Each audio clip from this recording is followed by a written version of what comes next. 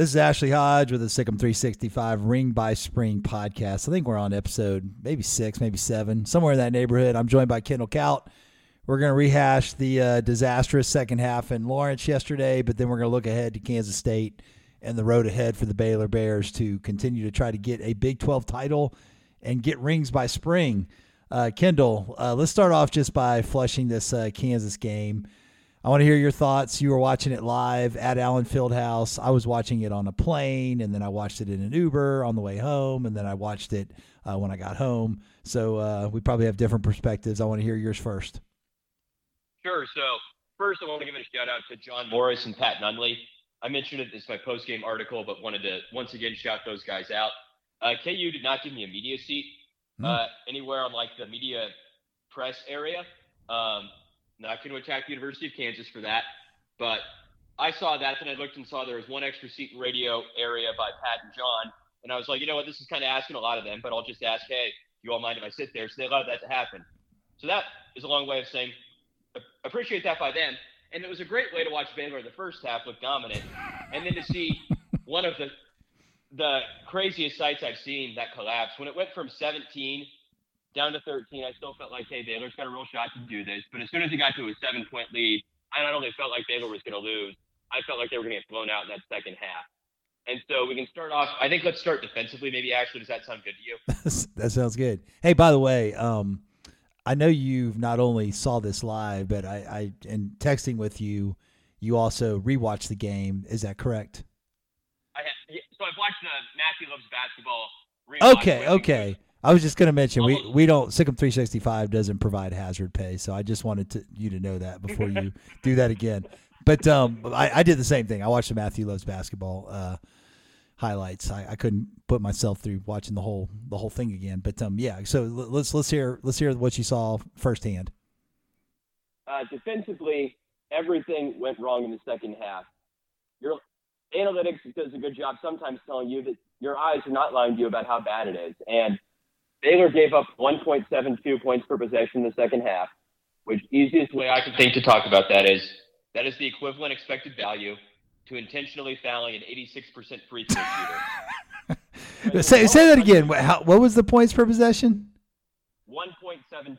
Oh, my gosh. That is ridiculously bad. That KU had that game easily won with about 4 minutes left. So if that's a tighter game at the end, KU has a shot to maybe get to like 1.8. Whew. Yeah, just unbelievable. And so the things that stuck out to me, and I'm going to have an article up either tonight or tomorrow. Jack and I did a collaboration yesterday at the game, hung out before it, talked a little bit after. So he's been doing a great job for the site and editing.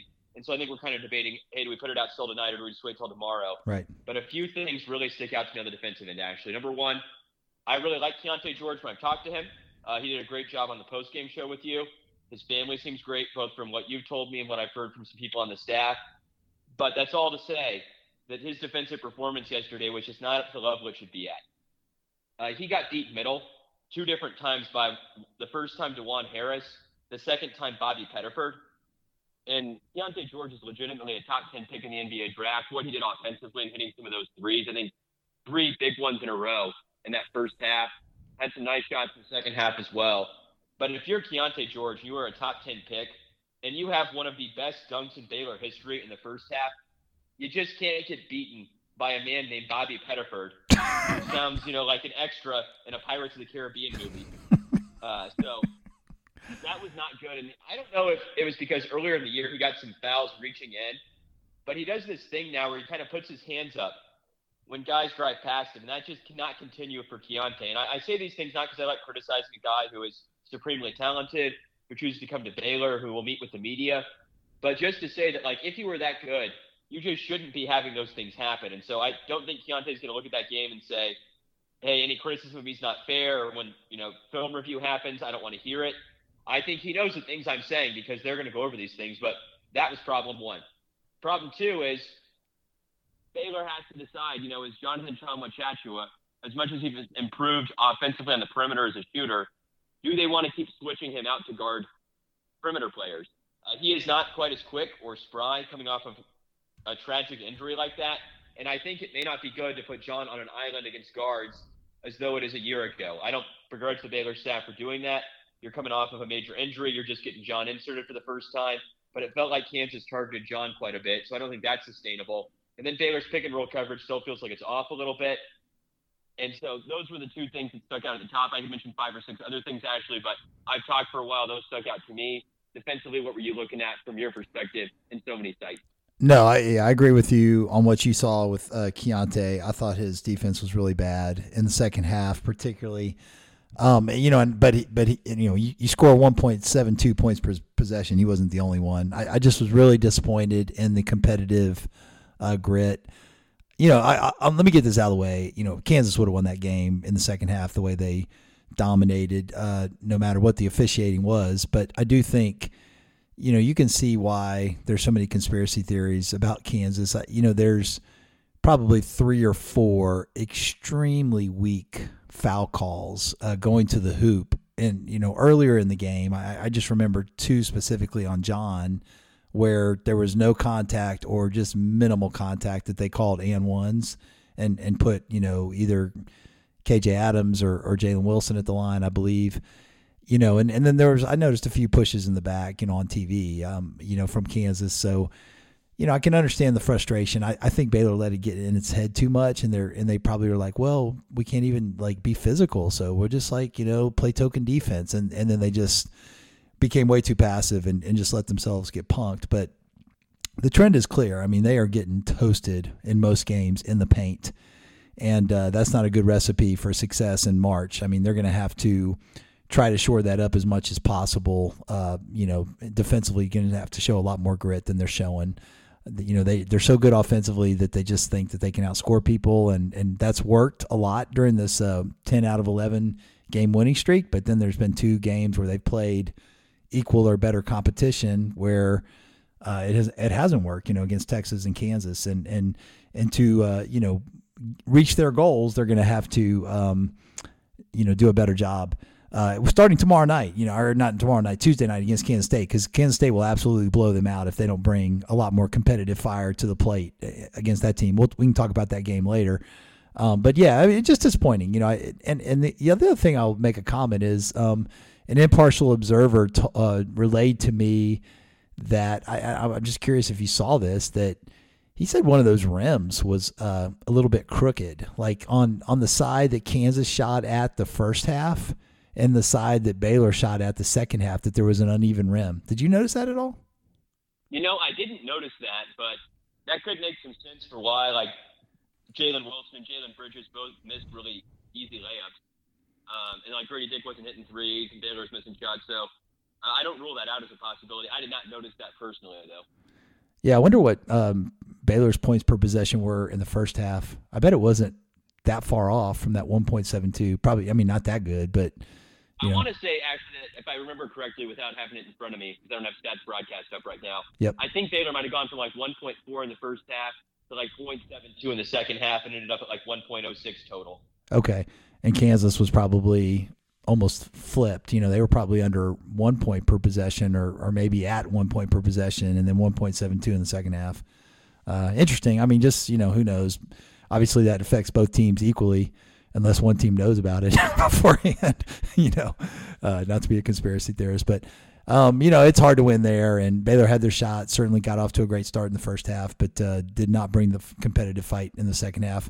Let's talk about trying to get the split against Kansas State. I thought going into this road trip, if you could split these 2 games and, win one of 2, the Bears would be in really good shape, for a conference championship, at least splitting a conference championship.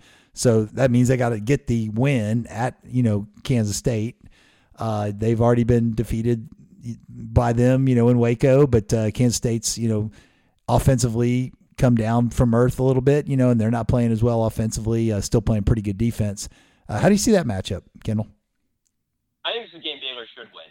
I picked Baylor to lose at Kansas. I didn't predict it would be like that, but to build some credibility for me picking Baylor against K-State not being a homer thing, I picked Baylor to lose that game, and I know Baylor was feeling really confident coming into that contest, so that was just me saying I basically have a rule now after last year. when Baylor was playing great basketball and got blown out by KU, that I just don't think Baylor and Allen Fieldhouse. So I think that could be a turn-the-page game, much like Gonzaga was after the Marquette debacle. I think Baylor can do that as well. As you mentioned, Ashley, losing in Waco I think will really inspire Baylor. I think Baylor, as a staff, they love Jerome Tang, but they're probably not going to want to have Scott Drew start 0-2 against Jerome Tang, which would allow for a lot of trash talk in the offseason. And if you're Scott Drew, you just have to take the trash talk, and if you start 0-2 against Jerome Tang, it'd be good-natured trash talking. I'm sure no one knows do. You have to take it. Additionally, though, and what you mentioned, Ashley, why I think K-State's kind of struggling down the stretch is Jerome Tang didn't have any options. But I brought this up with a member of Baylor staff where I was like, can K-State be sustainable having to play Marquise Noel and Keontae Johnson 37, 38 minutes a night and asking them to score every time down? And somebody on Baylor staff brought up, well, what else are they going to do? He has no other card to play besides, I got these two guys. One I got to stay at K-State. The other one I was able to land from Florida. That was a great job by Jerome Tang there. And he just has to run them into the ground. And that's even one of my worries for Baylor is down the stretch, they're not going to have to play Flagler 38, 39 minutes a night. Well, K-State's been doing that all season for two guys. Yep. And so with how worn down they are and going from a Saturday to a Tuesday turnaround, that could work against K-State. K-State, I thought, hit a lot of shots they shouldn't have hit. And if Ishmael doesn't make a crazy three at the end of that game, Baylor wins in Waco when they weren't playing very good basketball to start January. So, same defense. So, lately I've been on I would like this to be the final season of Baylor playing no middle. For all of that talk I'm giving, K-State's still a no-middle team. Baylor's done a great job, besides Iowa State, against the no-middle teams this season. I think Baylor's going to score a ton of points on Tuesday night. I still worry about the defense, but I think Baylor will, as we mentioned earlier, actually, I think it's an outscoring game, and I think Baylor gets that done. I think they win in Manhattan. Yeah, it'd be great. That fan base is energized, but it is an earlier tip. It's a 6 p.m. tip, so I would think the crowd might be a little bit late arriving, or not every but in the seats for tip off. Is that what your expectation is? Also, Kendall. I think that's possible. People who may not know Kansas geography, Manhattan is like Waco, only 100 times worse in terms of a lot. So a decent number of K-State fans live in Kansas City, which is suburbs are about 2 hours away from Manhattan. Yeah. Wichita, a good 90 minutes away. So yeah, a lot of the K-State fans don't live there, but at the same time, not a lot going on once you get about outside of Lawrence, Kansas, and head west. Not a lot going on in Kansas. So if you like K-State basketball, it's not like living in Texas where you can go to Dallas. You got a lot going on otherwise. It's warm all the time. There's a reason they really invested in Jerome Tang early, because K-State is life out in western Kansas. So I would expect it to be a sellout eventually, but it might be a later rising crowd, as you mentioned, because, again, I can't stress enough, Manhattan, Kansas, it's not for me. Sioux Falls, South Dakota, Manhattan, Kansas, Ames, Iowa. I get it. We have a user that's like K-State, Sioux Falls Bear. I don't know if we hit a character limit, but that guy probably ended up staking me in a parking lot in Denver at first and second round action site. Very good. Yeah, obviously Kansas State's had a tremendous season, same record as Baylor. But they are 8-6 in the league versus 9-5 for Baylor. So this is a game that, if Baylor can win it and, they put themselves in a good position down the stretch. Oklahoma State, after playing such good basketball, has really, crashed the last few games after, getting blown out by Kansas. And then, of course, TCU just scored 100 on them. And, they're supposedly the best defense in the Big 12. And, Kansas State and Iowa State are also trending down a little bit. Kansas State got the big win against Iowa State on Saturday. But before that, they had some struggles. I think they had lost 4 of their last 5. So they've lost 4 of their last 6, including, some losses to Oklahoma, by 14 and Texas Tech by 8 points, so some of the bottom teams in the league, but they are much better at home. I don't think they've lost at home. They lost to Texas at home. So Texas got them at home, and that's the only one. So hopefully Baylor can do the same. So if the Bears can get that done, they've got 3 games, 2 of them at home, and then the one at Oklahoma State that are all really winnable games, and they could easily, find themselves at 13-5, or at least 12-6, and I do think 12-6 probably shares the title, assuming that Texas or TCU, both of those teams can protect home court against Kansas, which is a big assumption. Kansas could certainly win all those games, but I do think TCU is probably going to win tomorrow night, and I think Texas is probably going to beat them in Austin. It's a reasonable take, actually. I'm a little worried KU could run to the table from here. They look so good in that second half. All this Kevin McCullough and DeJuan Harris are hurt. Don't buy it. I don't buy it. I think these guys are totally fine. They moved around quite well after the game.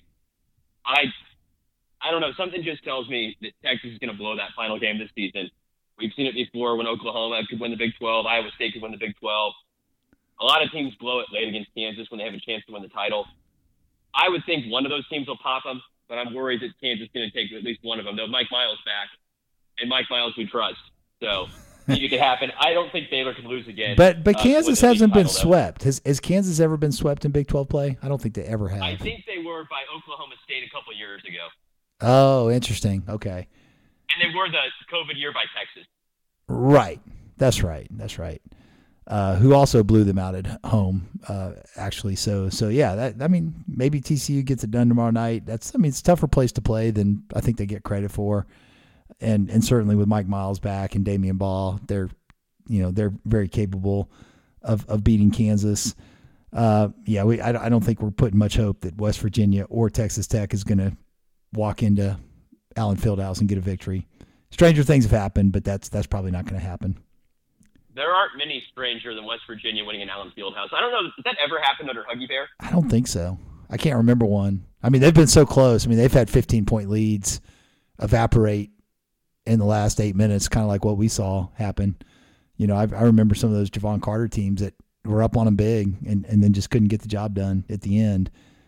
But yeah, I don't think that's going to happen. Texas Tech, though, they're playing better basketball. They've won their last 3 games in a row. Beat Kansas State and Texas at home. Went on the road, beat West Virginia. They've got Oklahoma, on the road. Then they've got TCU at home. If they win those next 2, and they're rolling when they go into Kansas, that's a team that very well could make the tournament. The Big 12 tournament is what I'm talking about. Yeah, I saw Jeff You're like, what? Like teams on the field of 68. He was like, "Oh, if Tech gets to 7 wins, they could make the NCAA tournament because Iowa State got to 7 last year." And then I thought, did no one show Jeff Goodman Texas Tech's non-con schedule? It's awful.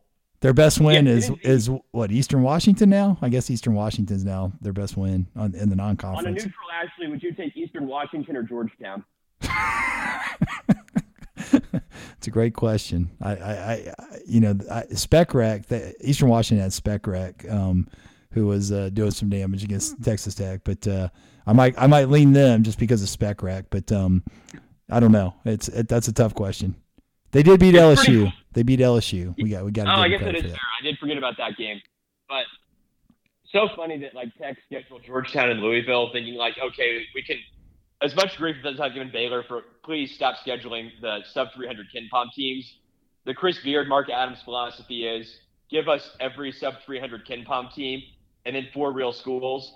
And those 4 real schools included losing to a mediocre Ohio State, beating Georgetown, and beating Louisville in probably the worst year in program history. And it's just man, if you schedule that poorly, I have no sympathy for you because you can a little bit feel for Tech if they were add to our bid sheet that how could we have imagined that historic Georgetown and historic Louisville would be this bad?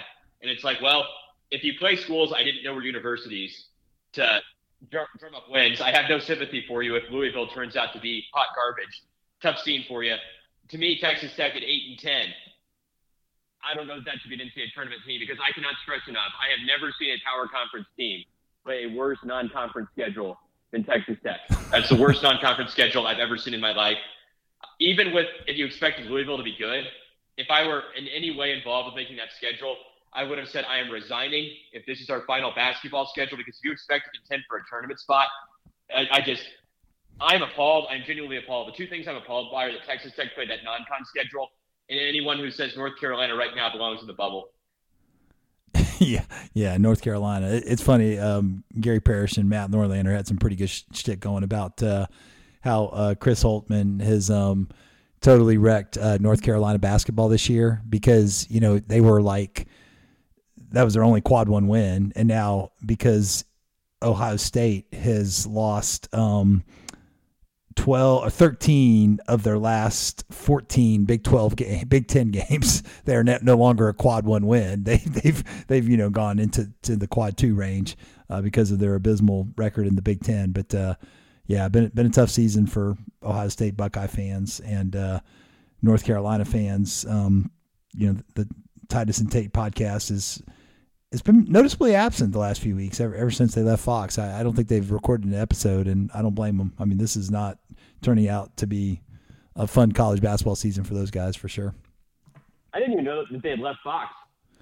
Yeah, I mean, and to my knowledge, I don't think they've recorded an episode in a couple weeks. So I know they're doing something different, but unless I've missed it, their episodes have been noticeably absent because it was in my rotation every week to try to listen to them, Rothstein, usually Andy Katz, and of course on college basketball podcasts, Phil 68. I mean, I would listen to all those college basketball podcasts and sometimes I'll listen to the Big 12 stuff, Heartland, but that's Titus and Tate has been absent for sure the last couple of weeks.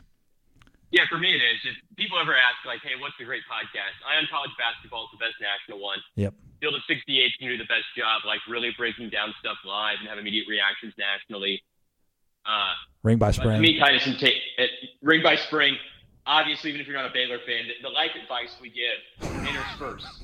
How you cannot listen to this life advice? Like, a down bad moment for me, I end up at a bar after I've seen all the Baylor folks that I could see who didn't play and didn't coach in that game. I just saw a couple other Associated Baylor folks who got home pretty early, go to a bar, meet a nice lady. But then the next morning, I'm like, you know what? After that Baylor game, am I really at a point in my life where I should be trying to hit up a gal 10 years younger than me and pretending I'm into anthropology? I'm like, I got to just get a wife and kids. Like, I can't keep doing this. And so I want to thank Baylor for that second half. Without that, I would have been chasing the night. I would have then woken up the next day saying I'm not feeling fulfilled. And so like how Baylor needed that down bad moment to feel fulfilled to beat K-State, this down bad moment for me could lead to real change as well. So Spin Zone, the KU loss is going to change so many Baylor men's lives. That's good stuff. Yeah, so I was in North Carolina. I went to see a client. I booked this trip right after the Kansas State loss, and I didn't really look at who we were playing on Saturday. I just knew it was an away game. And so I was like, yeah, I'm going to go. And then the airfare was cheaper if I stayed over a Friday night. And so I went and saw my sister Friday after I saw the client on Thursday. And so I'm flying back Saturday, and I pay $19, because, of course, it's a huge game. I'm watching College Game Day in the hotel. I'm all excited to get to the airport, watching Texas Tech, West Virginia at the airport, get on the plane, pay the $19 for the Wi-Fi so I can watch Baylor and Kansas, tip off. So I'm watching it, and I see the whole first half on the plane, and, of course, I'm just fired up. I mean, we're up by 13. I'm rushing through, the airport to get my Uber, and the second half starts about the time I get the Uber. And I get the most, nicest lady, but super chatty. I'm like, hey, I'm really into this basketball game. If I don't chat much, that's the reason why. And she took that as a license to just tell me her life story and, really press the envelope. So of course I'm watching the comeback and I'm getting pissed off while I'm watching the comeback, and I'm trying to pretend like I care about, things going on in her life, which I should as another human being. But this was not a good moment for me. So then I get home, and, by that time Kansas is up maybe 8 points. And so I get to watch the final part of the game on my television, and puts me in a bad mood the rest of the day, but which it says more about me than anything else. But yeah, I mean, it was just a atrocious second half, and your stat of the 1.72 points per possession kind of cements how bad it was. That's something else for sure. And look, I've had hundreds of bad nights in Lawrence before, so it's okay to have one bad night for the rest of the Baylor men. It's going to be okay. It will be. And, it's we got to look at the big picture. These national championship team got blown out of Kansas and ended up winning the national championship. Last year, Kansas gets blown out on their home court by Kentucky, and they end up winning the national championship. So this is not a defining moment. It's a disappointing second half, but we showed what we were capable of in the first half. We can certainly redeem this by winning at Kansas State, and then we got to protect home court and still win in Stillwater. And, I mean, if you do that, you're still have a pretty good shot at number 1 seed. You probably have to win the Big 12 tournament to get there, or at least make it to the finals. But, all your goals are in front of you. But if you get that 1 or 2 seed, you're really shaping up for a strong run at the Final Four. But there's a lot to clean up. Would you agree? I kind of feel like the upside is going to be determined. I mean, first of all, Keontae's got to buy in every game on the defensive end. I mean, there was one play that was really pretty bad. Is he went in the lane, he thought he got contact, he put up a shot, he missed the shot, and he kind of threw his hands up in the air and didn't even go back on defense. He just stood there in the lane like frustrated, bad body language. And he wasn't the only one. I mean, we had obviously everybody was just kind of loafing and not giving full effort, in that second half. But that tape has got to be brutal, man. I bet that film watch is brutal. But my point I was going to make is, do you think that the upside is going to be determined by probably Langston Love and Jonathan Chalmers-Chatchois, their consistency over these next 7 games, the 4 remaining games that we have in the Big 12 season, and then hopefully 3 games to get to the championship of the Big 12 tournament? Their consistency in those 7 games may determine our upside and our path in March Madness. I think that's very reasonable. I think Jalen Bridges could be there as well. Yep. We'll see. Baylor has not wanted to go to 7 in the rotation. They've stayed pretty well at 8 with Caleb Lohner still in it. I don't know if Baylor's going to feel comfortable dropping him out and saying, Langston Love, you now play backup power forward. It's just going to be Jalen and Langston. I still think, deep in my love of small ball all the time, I might just tell Caleb, you played your last minute at power forward. I want you to learn everything you can about center over the next 2 weeks. At some point in the NCAA tournament, we're going to break out you at the 5. Because I think if there was one counter Baylor could have done yesterday, it might have been inserting Caleb at the 5 and just saying, all right, listen, we're going to go out of left field. KU's made a huge comeback. We're having trouble with John and Flo today with foul trouble and everything else. Josh isn't quite ready yet. That's the one other wild card I think could still exist. But if you're Baylor and you're like, look, there are basic defensive mistakes happening, we don't have time to plot out some unique Caleb lineup, I can respect that too. But I still hold out hope for the Caleb at the 5. So if the Caleb Lohner Nation is upset that I am saying I think he should stop playing power forward, just know that I am the leader of the band for sometime we need to see Caleb at the 5. But I do agree that Langston's play, how well John can defend on the perimeter, and then I think Jalen Bridges will probably have to have a game where he scores 10 plus, and that round of 32 and on will be important, because I looked at the Torvik stat that says, what teams are you most similar to? The teams Baylor is similar to basically all either lost in the round of 64 or the Elite 8, which I think is kind of telling with this Baylor team, that you could see them getting popped in a 3-14 game, similarly to that Duke team back in the day that lost to maybe it wasn't the Lehigh team, but it was one of the other ones around that era. In either 3-14 or 4-13 game. I don't think Baylor will drop to a 4 line, but they'd be in that range where they could drop a game if they just shoot poorly with how they defend. Yeah. But then you feel like if Baylor gets past a game, if they're not playing a team that gets very hot from 3, I could see Baylor just blowing through somebody in the round of 32 in the Sweet 16, and then beating a KU or Texas type team and just finding out the defense isn't quite there. So defense has got to improve to make a Final Four, but some people won't like the joke I make, but it's a lot more fun to cover basketball than it is to, be writing about, can 6-5 Baylor win another football game? So I'm just going to say it. It's still a lot better place to be covering Baylor basketball than it is covering some other sports nationally. Yeah, hey, we got to do a quick shout out to the women's softball team beating number 1 Oklahoma, who's probably better than our national Olympic team. So that's a huge accomplishment. Congratulations to them getting a 4-3 win over Oklahoma in softball. But I was thinking about this today, Kendall, when I looked at the future of Baylor basketball. And, I do think that, Keontae's probably gone. We assume that. Flo's gone. And I'm assuming Adam Flagler's probably gone as well. So if everybody else comes back that we think, and, we'll have some transfers, I think you can probably draw your own conclusions based on who's not playing. But everybody else comes back, and another year of experience in the system. D'Antoine Grimes may give us something, defensively that we don't quite have right now. And then I think the 3 freshmen we got coming in, they're freshmen, but they are really kind of built for much better defense, kind of like what Alabama has. They're long, they're quick, they seem to care about defense. Jacoby Walter, I think, is a terrific defender. Yves Missy's is a really good defender, and then I think Miro Little's got a lot of potential as a defender too. So, I mean, I do think that we'll be better on defense next year because we'll be longer, we'll be more experienced, we'll have guys back that'll be another year in the system, and I think they'll be more similar to what we saw in the national championship teams. Just not as many new parts. Trying to integrate into a defensive system. Yeah, and I still think if I were Baylor, I'd probably portal a guard. Yeah. I don't know if that means you got to portal a point guard or not. I think there'll also be some discussion if you're LJ. He might want to come back and say, hey, I don't have to be full-time point guard, but I at least want kind to of do what your Adam did. role. Yeah, kind of what Adam did this year. Yeah, would make sense. Yep, I could see that. So I do believe in that team. I was talking to David Kay, who we all love, about Baylor next year, and he's so hyped about both this year's team and next year's team. And he was just like, no, these are good players. They'll be Jacoby Walter's going to be a good player when he comes in as well. So I agree. Should be a good team next year, but I think they got to probably portal a guard, and then we'll see if they portal one more wing, depending on if Jalen Bridges comes back.